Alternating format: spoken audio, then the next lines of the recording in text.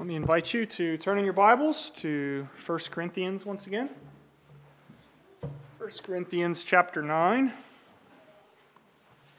Going to read into part of verse 15. So 1 Corinthians 9, 1 through 15a. In chapter 8, you'll remember if you were with us last week, Paul was dealing with the issue of food offered to idols. And while he worked through that issue, he taught a timeless principle for the Christian life. And the principle is that love limits liberty. Though we may know the truth, knowing the truth is not the only criteria of our behavior as followers of the Lord Jesus. There are times when loving our fellow believers in Christ will limit liberty we know that we have for their sake, for their good. We will willingly set aside our rights, our liberties, because we love them more than we love that thing. That was last time. And now as you glance over chapter 9, you might get the impression that Paul has just moved on altogether from that subject. And in one sense, he has. He was dealing with the issue of food offered to idols in chapter 8, and he's setting that aside. He'll revisit it in chapter 10. But here in chapter 9, he defends his ministry as an apostle. But as he does so, what I want you to see today is that he does so in a way that models the principle we found in chapter 8, that love limits liberty. In other words, Paul practiced what he preached. He models how love for the Corinthians in this case, constrained his own liberty. He has given up rights he knows he is free to exercise for their good and for their welfare. Now let me just give you an outline up front before we pray and read so you can track with me this morning as we work our way through this passage. First of all, in verses 1 through 3, there is the defense that Paul offers. He's required to defend his ministry, so there's a defense here. And then secondly, there's the duty that he explains. There is a normal obligation resting upon churches that he wants the Corinthians to recognize also applies to them. So the defense he offers, the duty he explains, and then thirdly, the decision he makes, the extraordinary decision he makes. Paul takes a particular stance with respect to the Corinthians that I think is surprising, challenging, and instructive for us all. There's a decision he makes in his own case for their good, from which I think we can learn a great deal. So the defense he offers, the duty he explains, and the decision he makes. That's what we're going to think about this morning. Before we read God's word, let's pause and pray. Heavenly Father, we ask now for that ministry of the Holy Spirit who illuminates the word and shows us Christ in his glory and his infinite worth. We pray that he would indeed work in all of our lives, in all of our hearts, and shine the light of truth into our hearts, and bring the sin that is hiding there in the darkness out into the light, and let it shrivel up there and die.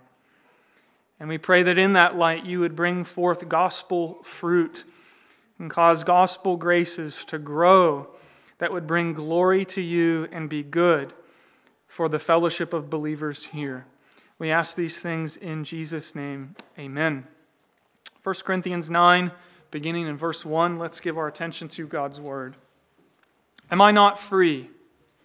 Am I not an apostle? Have I not seen Jesus our Lord? Are not you my workmanship in the Lord? If to others I am not an apostle, at least I am to you, for you are the seal of my apostleship in the Lord. This is my defense to those who would examine me. Do we not have the right to eat and drink? Do we not have the right to take along a believing wife, as do the other apostles and the brothers of the Lord and Cephas? Or is it only Barnabas and I who have no right to refrain from working for a living? Who serves as a soldier at his own expense? Who plants a vineyard without eating any of its fruit? Or who tends a flock without getting some of the milk? Do I say these things on human authority? Does not the law say the same? For it is written in the law of Moses, "You shall not muzzle an ox when it treads out the grain."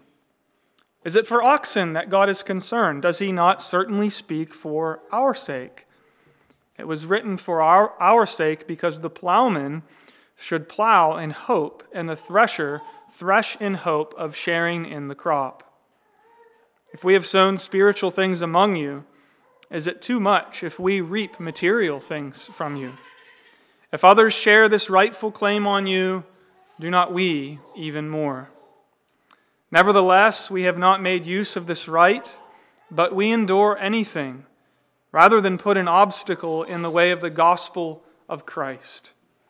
Do you not know that those who are employed in the temple service get their food from the temple, and those who serve at the altar share in the sacrificial offerings? In the same way, the Lord commanded that those who proclaim the gospel should get their living by the gospel. But I have made no use of any of these rights, nor am I writing these things to secure any such provision. We'll conclude our reading there.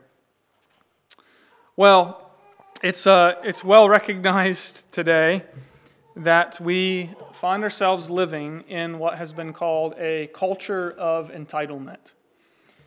An article in the New York Times that I read cited a story of a young man who went to his boss at work and told him that he needed some time off in order to grieve, to attend a funeral for a friend that he lost. And his boss said, "Take all the time you need, and let me know when you'll be back." Well, instead of going to a funeral and grieving, this young man actually intended to travel out of state to hang out with his brother at a lake in Wisconsin. And this young man also wrote a blog. And it just so happened that his employer followed this blog. And when he arrived, he said, the very first thing he said in the blog, "I said I was leaving town for a funeral. I lied." Now, when the boss read that, he wasn't so much taken aback by the fact that he had been lied to by one of his employees in order to get some time off. That's something he was accustomed to. He was taken aback because the man thought nothing of proudly declaring before the world his total disregard for his responsibilities and his duties at work. And this is just one example of what today is known as workplace entitlement. And businesses are actually now seeking resources in order to squash workplace entitlement because it's such an issue today. This same article, which cites that particular incident, goes on to describe millennials as entitled, lazy, narcissistic, and addicted to social media. Now, I'm not trying to pick on any of the millennials here. If so, I'd have to point at myself because I'm one of them. But that's what the article says, and I think it's a fitting description in many ways. Narcissistic, entitled, lazy, and addicted to social media. Entitlement, it's a real problem, isn't it, in our culture? And it's a problem not just for millennials, but for all of us, if we're honest. We tend, don't we, to have 20/20 vision when it comes to our rights. We see very clearly when it comes to issues of our own personal liberties. But we can be a little bit fuzzy when it comes to our responsibilities and our duties demanded by love. Isn't that the truth? Personal rights, we're scholars. We know them full well. Responsibilities, perhaps not so much. And I think that's all related to the culture of entitlement that we find ourselves living in. And it appears some of the Corinthian Christians had a similar entitlement mindset. We saw in the last chapter that Some of them were flaunting their freedom and their right to eat meat sacrificed to others with no concern of what it was doing to their brothers and sisters for whom Jesus Christ died. And now they are raising in this chapter objections, questioning Paul's authority as an apostle, doubting his word, dismissing his ministry altogether. So if you look at verses 1 through 3, you'll see the first thing that we need to think about, the defense that Paul offers to that criticism. If you take a look at it, just starting in verse 1, he says, "Am I not free? Am I not an apostle? Have I not seen our Lord? Are you not my workmanship in the Lord? If to others I am not an apostle, at least I am to you, for you are the seal of my apostleship in the Lord." This is my defense of those who would examine me. Now, those words that Paul uses, defense and examine, those are common law court terms in Paul's day. Paul is defending himself here against what he considers to be a hostile, biased, and prejudiced prosecution. And he offers a number of points in his defense that we're going to consider. But first, I think it might be worth pausing and asking why the Corinthians are so frustrated with the Apostle Paul in the first place. Why are they questioning his role as an apostle? Why are some seeking to undermine him? Well, if you read the rest of the chapter, I think it will become clear why, in part, they are so upset. And it might sound kind of strange to us at first, but what has got them so upset is that Paul refused to take their money. Paul refused to take their money. Now, you see, in ancient cities like Corinth, traveling orators and public speakers depended on the support of wealthy patrons, people who liked listening to their public speeches, who liked listening to them talk. It was a form of entertainment, really.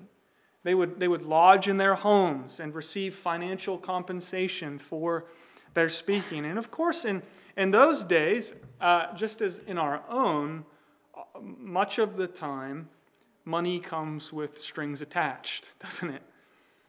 And so if you were one of these traveling orators funded by a wealthy patron, the patron had, in the mindset of the Corinthians, every right to expect some praise from you, some support from you as the public orator who would support that patron's personal agenda and reputation.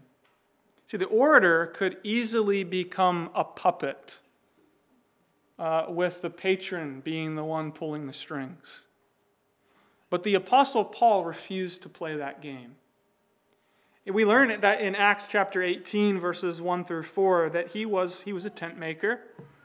That was his skill. He knew how to make tents, and he used it to free him from financial dependence in churches, among many churches that he ministered to.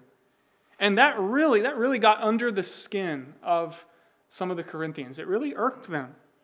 And so there were no strings for them to hold on to get the Apostle Paul to dance and do what they wanted him to do. No way to control him in his ministry and his communication. And so they resorted to a tactic that I think is not all that uncommon when the entitled do not get their way. They resort to undermining Paul. They seek to damage his credibility as an apostle. They resort to denunciation. And so Paul offers two arguments here in defense in verses 1 through 3. First, he says, "Have I not seen Jesus our Lord?" Remember that that's one of the necessary qualifications for apostleship. You had to be an eyewitness of the resurrection.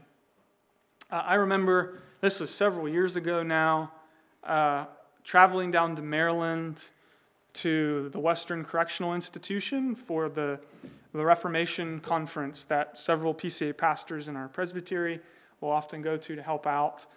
Dave and I have gone together. This was a year I would think was with Pastor Aaron Garber from Calvin.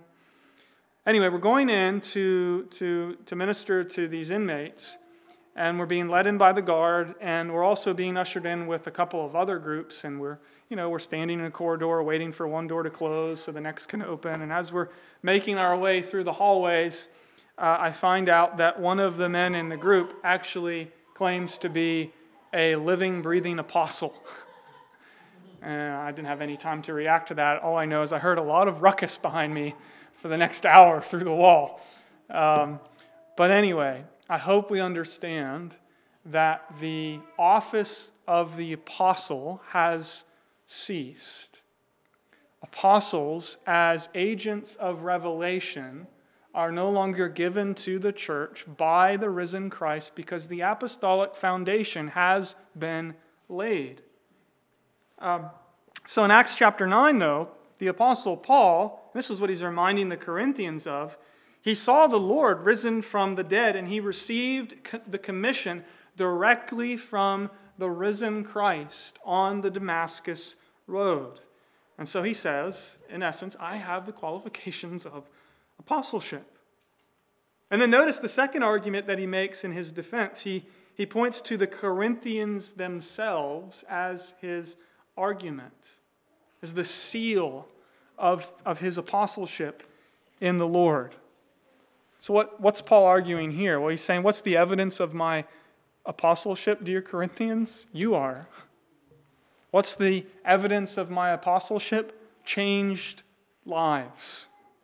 He's saying, you guys have heard my gospel, the gospel that I received, and you are the evidence of supernatural realities. You have turned from idols to serve the living and true God. You're the seal of my apostleship in the Lord. You know, just one thing I would throw in here. It's common among some Reformed ministers to say that, you know, God isn't really interested in our fruitfulness so much as he is in our faithfulness. Fruitfulness is God's business. We can't make the fruit appear in the lives of others because that's God's work. We are just called to be faithful to the calling that God has given to us. And that's true. That's true. Our responsibility is faithfulness, and fruitfulness is the work of the Lord. But Paul is reminding us here, very helpfully, that ordinarily Christian faithfulness is connected to fruitfulness. Faithful ministry bears fruit in our lives and in the lives of those whom the Lord calls us to serve. That is what Paul is suggesting here. His faithfulness in the service of the Lord is demonstrated in the fruitfulness of the lives of the Corinthians. And so Paul defends his ministry along those two lines. So the defense he offers, and then secondly, what I want us to consider is the duty that he goes on to explain. Now, he has been unwilling to receive compensation from the Corinthians, much to their frustration. That doesn't mean, however, that it's wrong to pay your pastor, for which I'm personally very grateful.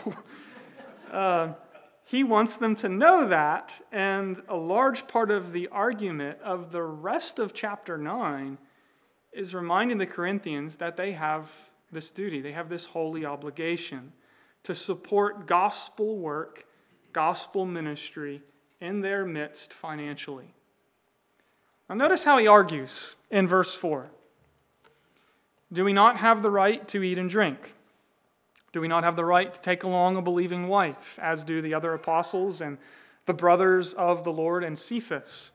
Or is it only Barnabas and I who have no right to refrain from working for a living? You see, Paul is saying that the other leaders of the early church, the apostles, Jesus' brother, even the apostle Peter, they were freed from worldly concerns, from secular employment, so they could eat and drink and live and even bring along their wives on ministry trips because the church was supporting them adequately. So why not Paul? Why not Paul and Barnabas? That's Paul's question here. And then he offers a string of arguments to back up and to reinforce the point that he is making, that supporting and maintaining the work of the ministry of the gospel is the duty of every local church. So let's just run through each of these arguments and consider them quickly. The first is, we might call it a justice argument. Take a look at verse 7. So, soldier works for wages, vintners get to eat some of their own grapes, dairy farmers drink some of the milk from their own herd. when you consider what he's saying there, you're led to think that's right, that's just, that's the way things ought to be. Perhaps some of the Corinthians themselves were soldiers or vineyard workers or farmers. If so, that surely would have strengthened Paul's argument. They all benefit from their labors, so why should Paul, who labored among them, be any different? And then there's a second argument. There's a justice argument, and then secondly, we can call it a biblical argument in verse 9, where Paul says, "For it is written in the law of Moses, you shall not muzzle an ox when it treads out the grain." Now, oxen, therefore,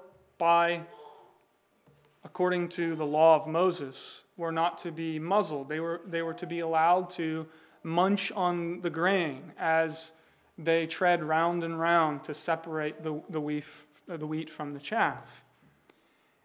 And I don't know about you, but when I stop and I reflect upon what Paul is doing here in quoting a case law like this, it's really fascinating, isn't it, to think about the implications of this for our interpretation of Scripture. But that's a rabbit trail we can't go down today. I'd love to. But for Paul, think about it, a law about oxen not being muzzled while working has much broader implications and application. He goes on to ask, now, is it for oxen that God is concerned? Does he not certainly speak for our sake? It was written for our sake, because the plowman should plow in hope, and the thresher should thresh in hope of sharing in the crop. You see, God, who is indeed concerned about oxen, his concern reaches that level. But God, who is indeed concerned about oxen, is even more concerned about his ministers. Like oxen who serve their masters, ministers who are called to serve the Lord Jesus Christ are to be tended to. And the church, Paul is simply arguing, ought to ensure that they are provided for. And so a justice argument, a biblical argument, and then thirdly, a logical argument in verse 11.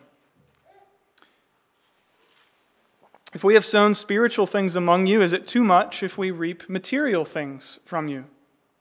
If others share this rightful claim on you, do we not even more? You see, he's using logic to argue from the lesser to the greater here. If we sow spiritual things in your lives, which are of more lasting and enduring value, eternal value even, surely then material provision of our daily needs isn't too much to ask from you. Okay, so a justice argument, a biblical argument, a logical argument, and then we might call the fourth a religious practice argument in verses 13 and 14.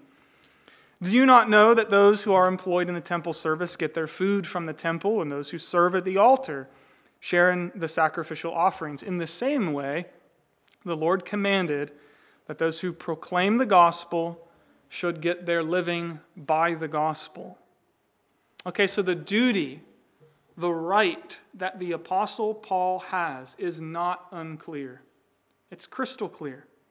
Christians should give to their local churches to support the work of the gospel ministry among them. The Lord commanded that those who proclaim the gospel should get their living by the gospel. That's how Paul puts it. Now, let me just say a couple of things in light of Paul's argument here.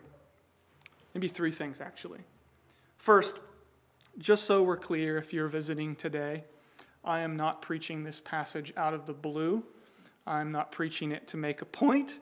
I'm preaching this passage because it's the next text in our series in 1 Corinthians as we make our way through it verse by verse, chapter by chapter. Okay, so no agenda here. No agenda here. And secondly, as your pastor, I would be the first person to say, Trinity, that you do this really, really well.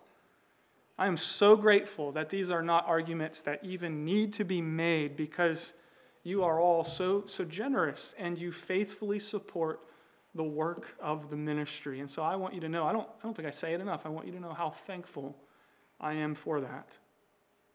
But also, and this is the third thing I want to add, I hope that this passage will inform your giving. Don't ever lose sight of the purpose of giving in the Church of Jesus Christ. This is reminding us that you're giving to gospel ministry and to gospel ministers and to gospel missions. Please don't ever fall into the trap of thinking, I'm just throwing some money in the offering plate to support the organization and to prop it up for a little while longer.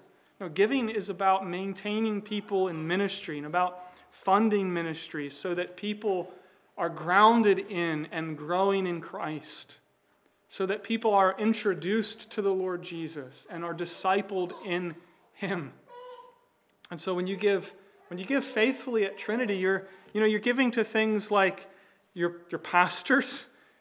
You're giving to fund the ministries of the church. You're giving to fund things like our Sunday school ministry that seeks to disciple our children and nurture them in the Lord. You're giving to works of mercy as the deacons seek to care for those in need. You're giving to support counseling and instruction to members and people outside of the church in need of help. And you're giving as well to maintain this place that the Lord has given to us to worship and fellowship and serve one another. And so don't lose sight of that. Giving is a duty because it supports this important work, the work of gospel ministry. And so Paul defends himself, and then he presses upon the Corinthians this duty. And then, as I said, he does something extraordinary with the decision that he makes. In the face of the entitled Corinthians, do you see how Paul refused to exercise his right of receiving their financial support, which ordinarily ought to be a normal part of congregational life? That's the last thing that I want us to think about this morning, this decision that Paul made for himself as minister to the Corinthians. He has every right to receive their support. They have a duty to support him. He even presses it upon the Corinthians, I think, to ensure that others in ministry among them are supported properly. But for himself, he makes this extraordinary decision. He refuses to exercise his rights in this area. You see it there in verse 12? If others share in this right claim on you, do we not even more? Nevertheless, we have not made use of this right. Or if you go to verse 15, the first part of verse 15, which we read, I have not made use of any of these rights, nor am I writing these things to secure any such provision. And so, dear friends, remember the principle from the last chapter. Love constrains liberty. That's how Christians are called to live. Just because you have a right to do something doesn't mean it's always the loving thing to do it. And now we see here, don't we, that Paul is setting an example. He's practicing what he preached. He doesn't call the Corinthians to live by a principle that he is unwilling to implement and apply to himself given necessary circumstances. He restricts his own freedom here. He willingly sets aside his right as an apostle. Love constrains liberty in Paul's life. And so he relinquishes his right for their sake. And so I think one of the questions that this created in my mind as I was reflecting upon this during the week, and one of the questions I want us to ask together is, where does that kind of thing come from? Right? Why would somebody want to do this? To deny one of their rights or their privileges for the sake of something or someone else. In an entitlement culture, when everyone is demanding their rights, you give yours up. You surrender your rights for the sake of others. How? Well, we're going to have to wait for the weeks ahead as we work our way through this chapter for the full answer. But if you look again at verse 12, you'll see at least part of the answer. Verse 12, we have not made use of this right, but we endure anything rather than put an obstacle in the way of the gospel of Christ. And so you see, Paul is ready to endure anything to not put an obstacle in the way of the gospel. That was his primary governing concern. Not his rights, not his privileges, or not his liberties. The gospel of Jesus Christ was his driving, governing concern. And I want to say to us this morning, let this be our burden too, that the gospel would not be hindered. Paul wanted the gospel to come to them free of charge, because it is, after all, it is a gospel about a salvation that is free, that is provided for us for free at the great expense of our Lord Jesus Christ, who willingly set aside his rights, denying himself for our sake, for our salvation, indeed for our eternal good. See, he paid with his lifeblood for our redemption, and my friend, it is offered to all and any that would take it for free. You need only believe and receive Christ given for sinners at the cross. And my friends, here's the measure of just how far that good news has penetrated into our hearts and gotten into our bones. Those who really grasp the wonder and grace of the gospel will do anything to get out of the way of the gospel, to let it come with full force and power for the good of others. They will gladly lay down their rights so that the gospel may go forth unfettered. And so Paul, he was a man so captivated by the Lord Jesus Christ, the Savior of sinners like me and like you, and he came to understand that this was a message worth laying down his life for, because the Jesus at the center of this message is our very great reward. And so there is no sacrifice that he can make, or that you and I can make, that is too great to express our delight at having been found by this Christ and having been called by him to present him to others in order that they may be found in him also.